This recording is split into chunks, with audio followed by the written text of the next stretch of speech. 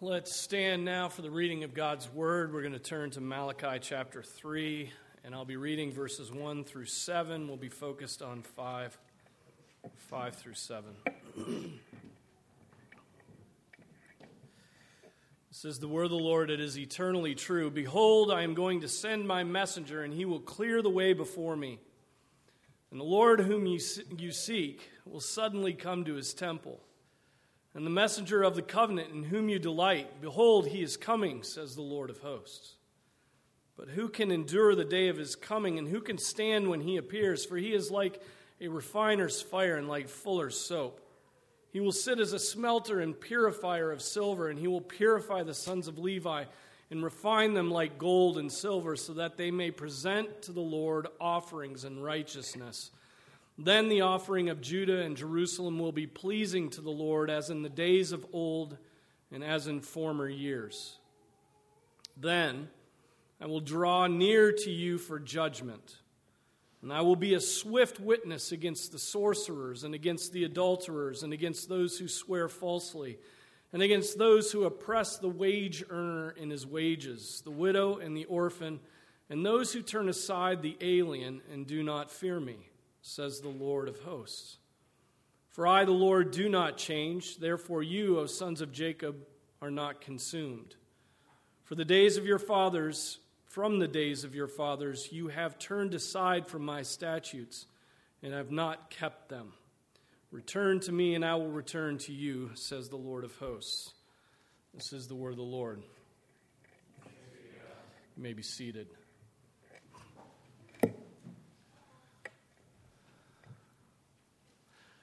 So as we've learned, as we've worked through Malachi's prophecy, the cynicism and the rebellion of the people of Israel is obvious. They have begun questioning whether God is good. They've begun questioning whether God is just, whether he cares for them. They've formulated their own opinions about that, independent of the Word of God, and have begun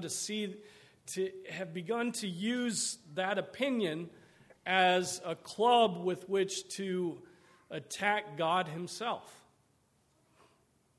The sin of the people of Israel is shameful, but they feel no shame.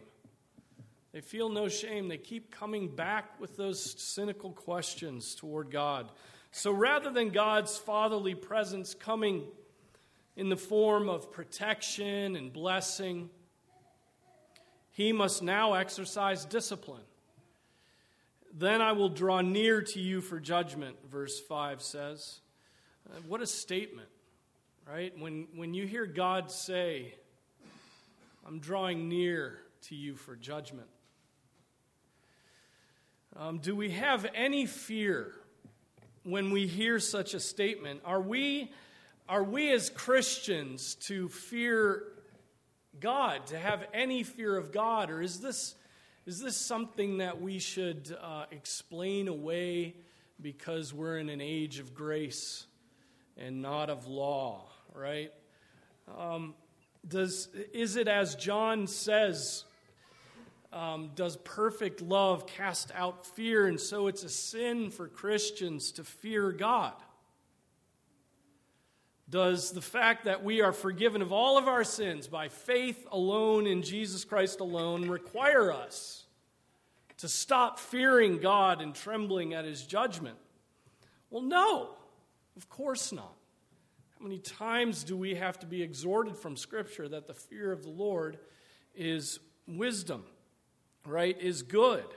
In fact, as Psalm 130 verse 4 teaches us, it is God's forgiveness that actually establishes the fear of God.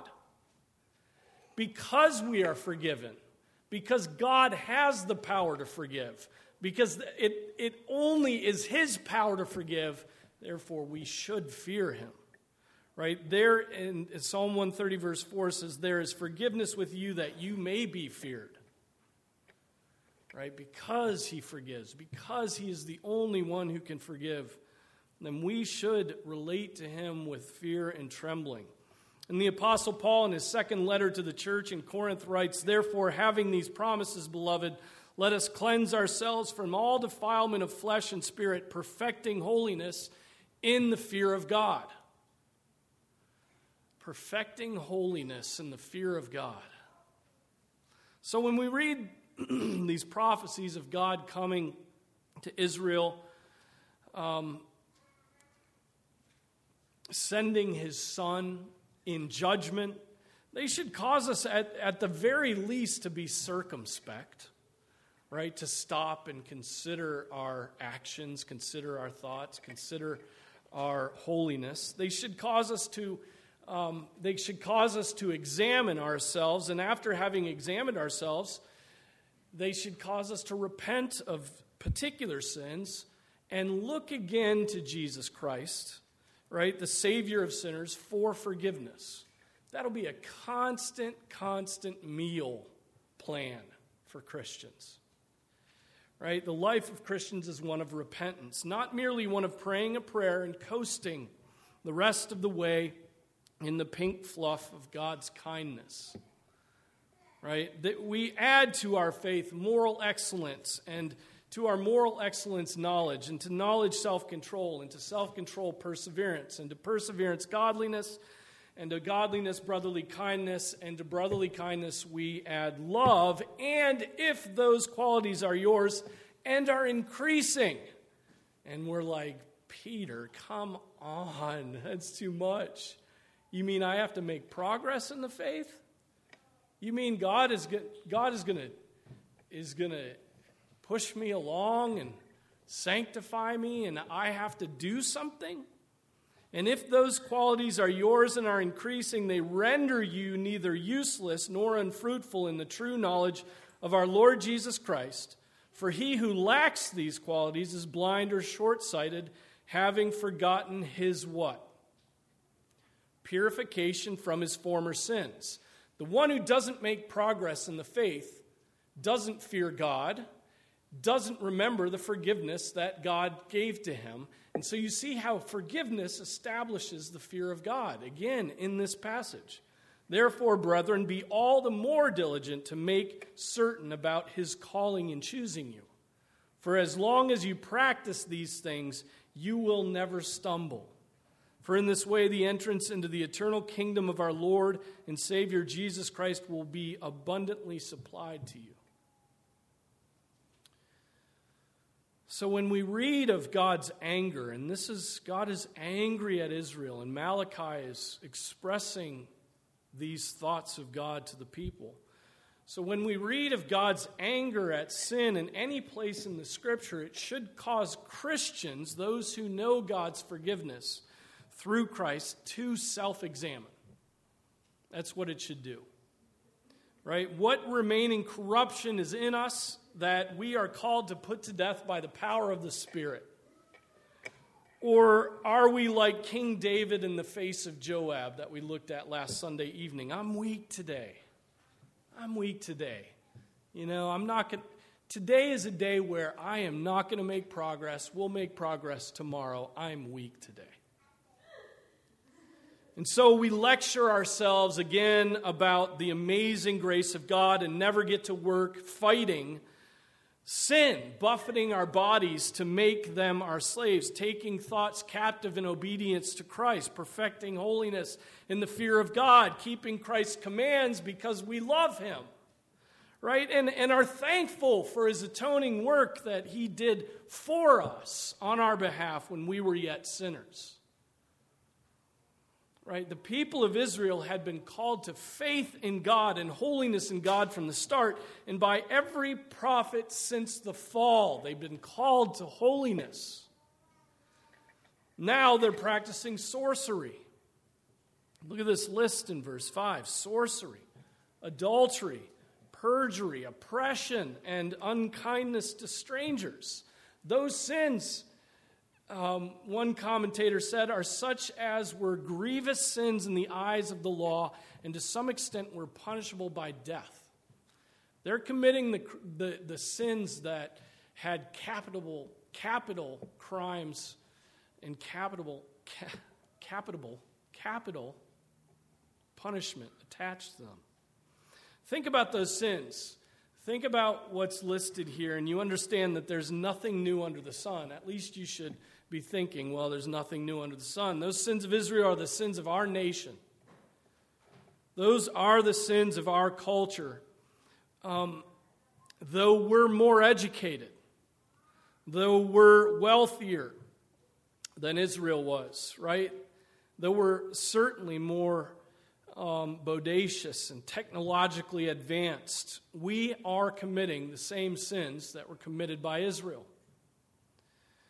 All the advances that we speak of have not led to any reform, brothers and sisters. Think of those sins that are listed here: sorcery, magic, earth worship, potions, palm reading, human sacrifice even, all parts of what I think are incorporated into this human sacrifice. I mean, we dedicate our lives to virtual sorcery, playing games.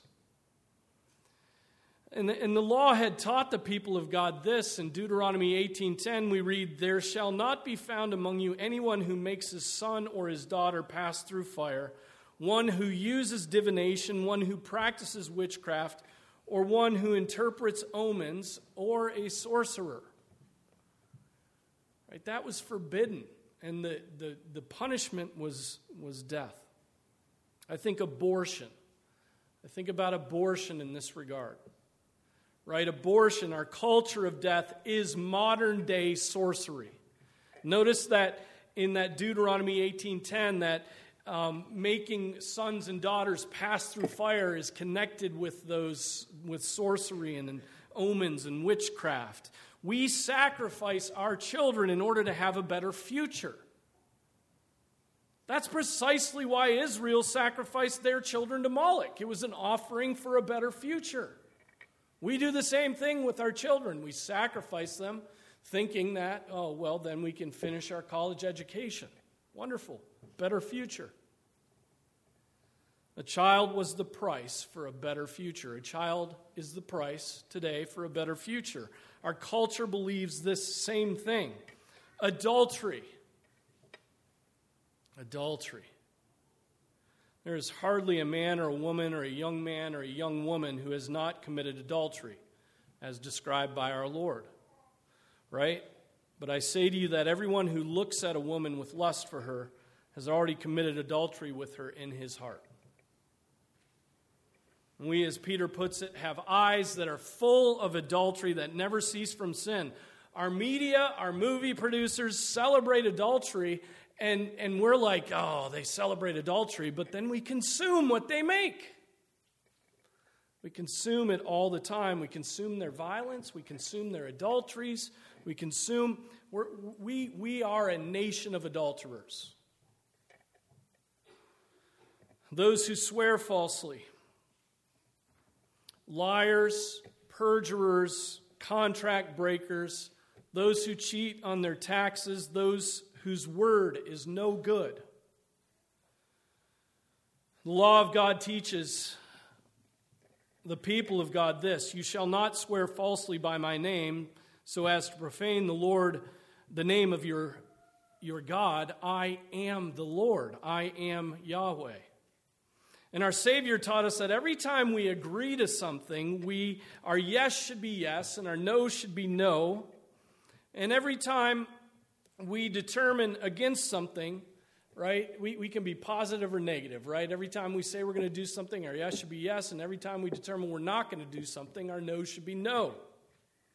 In other words, a simple yes or no is a vow before the Lord. Every yes and every no is a vow you're taking before the Lord. And God is watching. Are you a man of your word? If you say you are going to do something or that you are not going to do something, is that what happens? Right? Do you keep your yeses and no's? Israel made a mockery of God by swearing by his name to give the appearance of fidelity, and yet used their vows just to their own filthy gain. Next is those who oppress the wage earner in his wages, the widow and the orphan, and those who turn aside the alien. Well, there's no talk of that today. Wages and immigration? Yeah. There's so much talk today about income inequality and what should be the minimum wage and immigration and illegal aliens and border walls. So this is a focus in our culture right now, and there are many Christians that fall into the ditch on one side of the road, wanting to deport millions of people and practice no kind of hospitality for strangers and aliens. Right? And then there are Christians that fall into the ditch on the other side of the road, mouthing the tenets of social justice warriors and economic Marxists, teaching that the only justice is one of absolute and enforced equality.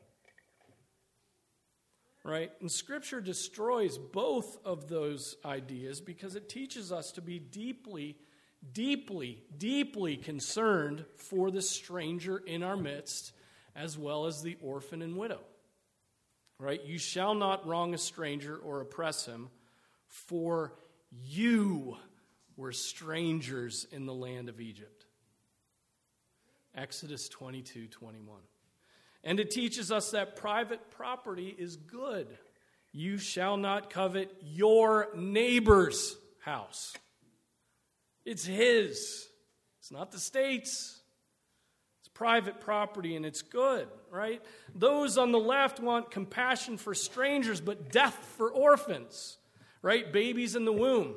Those on the right want to do wrong to strangers and orphans and widows but speak loudly against abortion. And all of us have a deep strain of self-centeredness in us that leads us to not want to lift a finger for anybody else. Right? We may be tempted, if we have employees, to oppress the wage earner and his wages. The book of James mentions the same sin centuries later after Christ's ministry. James puts it in very strong words. Come now, you rich, weep and howl for your miseries which are coming upon you. Your riches have rotted, and your garments have become moth-eaten. Your gold and your silver have rusted, and their rust will be a witness against you, and you will consume your flesh like fire. It is in the last days that you have stored up your treasure. Behold, the pay of the laborers who mowed your fields and which has been withheld by you, cries out against you. Isn't it interesting that the blood of Abel cried out from the land to the Lord, and yet the blood of those who didn't get paid by their boss cries out to the Lord? Which has been withheld by you, cries out against you, and the outcry of those who did the harvesting has reached the ears of the Lord of Sabaoth. You have lived luxuriously on the earth and led a life of wanton pleasure. You have fattened your hearts in the day of slaughter. You have condemned and put to death the righteous man. He does not resist you. What does the Lord see in our hearts when it comes to wealth and the protection of orphans and widows? Is he pleased with how we use what he owns and has given to us? Is he pleased with the way we've done that? And then finally, all of the previous sins that we've worked through are summed up in that one phrase at the end of verse 5, and those who do not fear me. And those who do not fear me, says the Lord of hosts, says Yahweh of armies. Where the fear of the Lord is lacking, rebellion against the Creator flourishes. There's my use of that word that's so popular. Right? Where the fear of the Lord exists, godliness flourishes. Faith in Jesus Christ, salvation by faith alone, the very real fact that you contributed nothing to your salvation except the sin that would have condemned you, none of those things negates the necessity of the fear of the Lord in our walk with our Savior, Jesus Christ. Jesus, our Savior, himself requires it. Do not fear those who kill the body but are unable to kill the soul, but rather fear him, God, who is able to destroy both soul and body in hell. Fear him. Fear God. Fear God.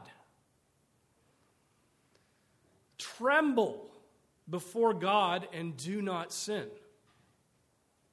right? Remember the gaze of the Lord before you click open your browser. He's watching you. Remember the gaze of the Lord as you walk on a college campus.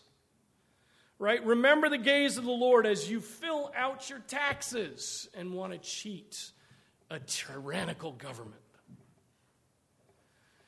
Remember the gaze of the Lord as you run a business and you want to break contracts and break promises. Remember the gaze of the Lord when you drive by the palm reader on 290 in Duncan. Right? Remember and fear. Tremble and do not sin. But remember this too, the gaze of the Lord on the righteous is such a comfort. Right? To Asa it was said, for the eyes of the Lord move to and fro throughout the whole earth, that he may strongly support those whose heart is completely his.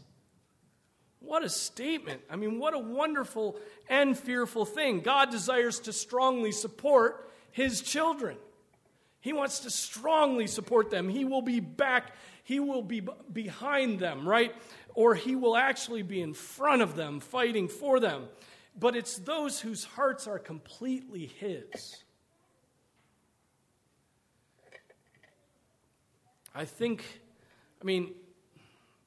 What does that mean? What does it mean to have hearts that are completely his? I think we know what it means. Do we have to figure out a way that means the opposite of what it says, right? So that no rigor is required in the Christian life. No working out of our salvation with fear and trembling. No pursuit of God is required. No, we probably shouldn't define it that way, right? Well, it doesn't mean doing work. Yes, it does. It means working. It means working. Not for your salvation. Come on, don't make me say that. Where your treasure is, there your heart will be also. Luke 12:34, right? Is God your treasure? Is God your treasure? God himself, God Almighty, the creator of the universe. Is he your treasure? Is your heart fully devoted to him? Is he and his holiness a delight to you? Do you even know what that means? Right? That God's holiness would be a delight. Do you even know what that means? Or are you still the old man delighting in darkness? It's only the regenerate Christian that knows how to delight in holiness, that knows the glory of God at all, in any way, right? God's holiness can be delightful, right? Can it be that there is a delightful devotion to God who can't be seen? Some never get beyond what their eyes see. Right? They live for what they can taste, what they can touch, what they can handle, but the Christian lives for God and desires to have a heart that is not pulled between two things. They want God. They want God exclusively. They want to live in a way where their Father says, well done. Right? And the one who desires to please God will have a heart more fully devoted to him than that one who merely desires to add God to his materialistic worldview. An addendum. How can God Almighty, the creator of the universe, be an addendum to anybody's life? Wouldn't the God who created everything demand entire devotion? Not even demand it. Wouldn't it just cause us to be devoted to him? Well, sin works against that. Hearts fully devoted to God lead to a man trembling when he sins and delighting in the gift of Jesus Christ, weeping about the gift of Jesus Christ, the grace of God. We should always sing, give me Jesus. You can have all this world. Give me Jesus. Give me Jesus. And dear brothers and sisters, that is most clearly seen and it's most clearly evidenced in a desire to be like the God you love. To be like him. Right? And he is holy, holy, holy. That's what God is. He's holy, holy, holy. Calvin put it this way. He said, "Let us take heed that while we look for the presence of God, we present ourselves before his tribunal with a pure and upright conscience." So when we go into the presence of God, let us go in a holy way, as with a holy conscience. So dear brothers and sisters, these passages that we come across continually in Scripture, New and Old Testament, should lead you to examine yourself. Examine yourself, and when you are given eyes to see where you live in unbelief, repent and pursue God. That is a pursuit that is worth any sacrifice. Remember that the people had accused God of being slow. Right? Verse 17 of chapter 2 in Malachi, "Where is the God of justice?" And notice in verse 5 of chapter 3 that it says God would be a swift witness against those sins and sinners that we just went through. When Jesus came in fulfillment of these prophecies, many were not looking for Jesus, were they? Simeon was. The Pharisees and the Herodians were making their alliances, and so the Messiah was out of sight and out of mind. Let's make alliances with Rome. Rome seems to be a much better path to take for power than the Messiah, who doesn't seem to be coming.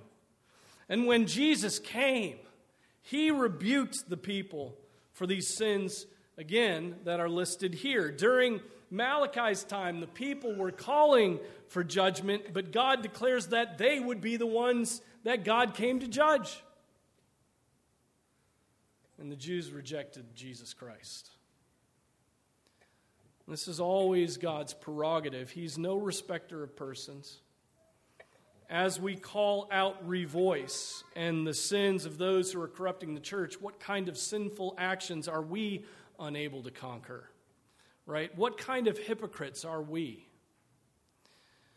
Calvin, again, this is a longer quote from Calvin, but Calvin is so helpful.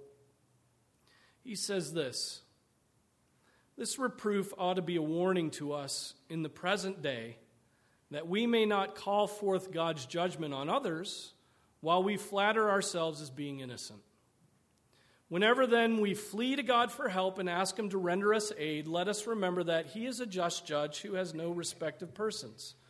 Let then everyone who implores God's judgment be his own judge, and anticipate the correction which he has reason to fear. That God therefore may not be armed for our destruction, let us carefully examine our own life and follow the rule prescribed here by the prophet. Let us bring with the worship of God. Then let us come to fornications and adulteries and whatever is contrary to a chaste conduct. And afterwards let us pass to frauds and plunder. For if we are free from all superstition, if we keep ourselves chaste and pure, and if we also abstain from all plunders and cruelty, our life is doubtless approved by God."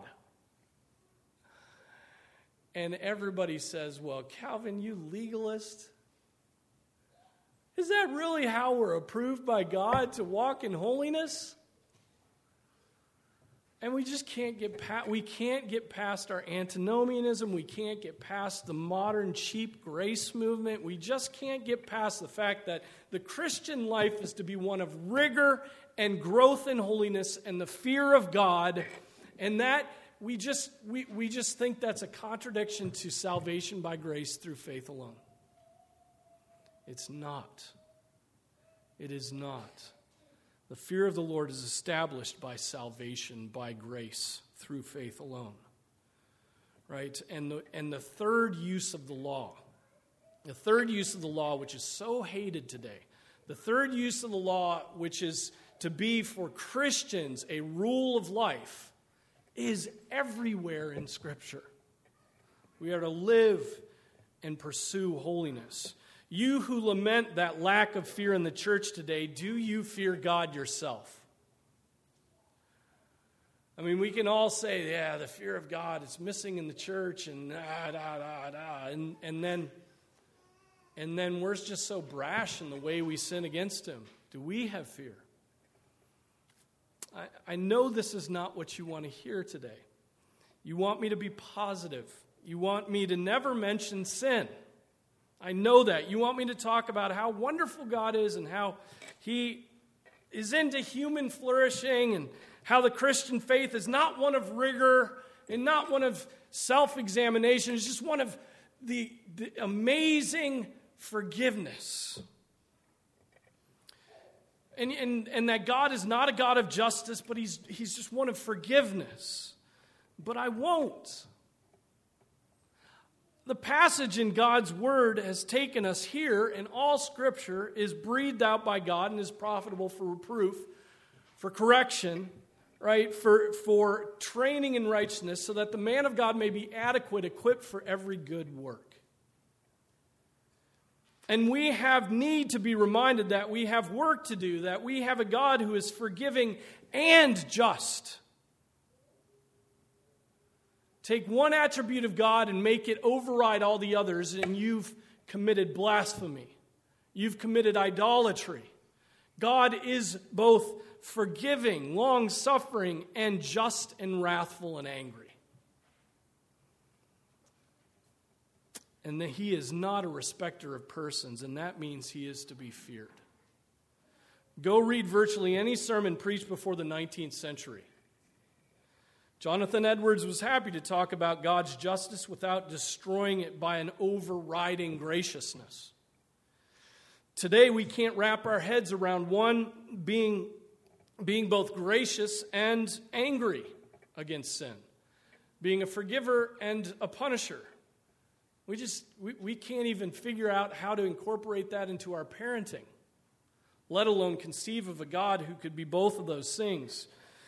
In our Love Fest, for Love Fest, we have forbidden the fear of God. We have removed all rigor in the Christian life. We no longer talk about, notice this, we no longer in the church today talk about the pursuit of holiness. 20 years ago, when I first became a Christian, that's what we talked about, pursuing holiness. It doesn't get any mention today. I think that's fascinating. I think that's sad. Have you noticed that? Right? That used to be the bread and butter of the Christian life. How can I glorify God? Now we talk about how God is a servant of man and God causes human flourishing. But as the next verse says, for I, the Lord, do not change. I, the Lord, do not change. Seems that He has changed, doesn't it? In the imagination of our preachers, He certainly seems to have become a God who is a respecter of persons, who exists to add meaning to a life determined by inborn affections and attractions, right? Who must meet our standards of fairness and righteousness. There is no fear of God. And when God withdraws from a people, that is exactly what we should expect. No fear of God. Brothers and sisters, we need to fear God. Let us fear God. May the Holy Spirit cause us to fear God. Let us do so as people who have been brought near to God through His gracious covenant. Right? Let us do that. That, in fact, is what the verse goes on to say, because God does not change. The sons of Jacob are not consumed. Right? Now, remember, they had been accusing God. And He essentially says here, it's because I don't change and have made covenant promises that I have not destroyed you up to this point. For your questions, for your cynicism, for your talking back to me, who do you think you are? For your ingratitude. That's not exactly the God of the 21st century American church, is it? And finally, in verse 7, this is stated, from the days of your fathers you have turned aside from my statutes and have not kept them. Return to me, and I will return to you, says the Lord of hosts.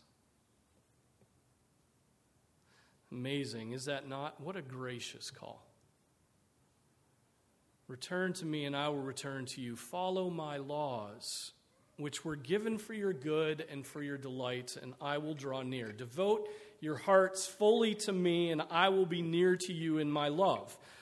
But you say, the verse goes on, how shall we return? I mean, that's like, did they seriously deign to speak after that was said? How shall we return? How shall we return? Another of their questions, their hearts are still not humble. They're still the child who, in the face of discipline for an obvious action, declares his innocence. They're the child who knows how he must make something right but feigns ignorance. I don't know how to apologize to my sister as the bruise forms on her forehead. How shall we return? Perhaps this is the way to return. Perhaps by repenting for the sins that were just listed. But God in His graciousness will actually answer their question, which we'll take up next time, Lord willing. For now, what should we take away from this passage? It's this: fear God, pursue holiness, repent of your hypocrisy, accept correction from the hand of the Lord. We're all sinners needing sanctification. Begin to believe that a life of holiness is true joy, because a life of holiness is a life lived in the presence of God. Fight the flesh by the power of the Holy Spirit. Rejoice in holiness no matter how weird and countercultural it makes you. Don't be a brash woman. Don't be an effeminate man. Rather than Zoms Royale, maybe find going for a walk in the woods and praying to God would be something wonderful and satisfying.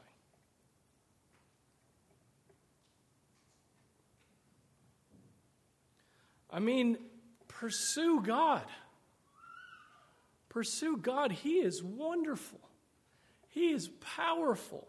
He is eternal. He is there. He has never changed.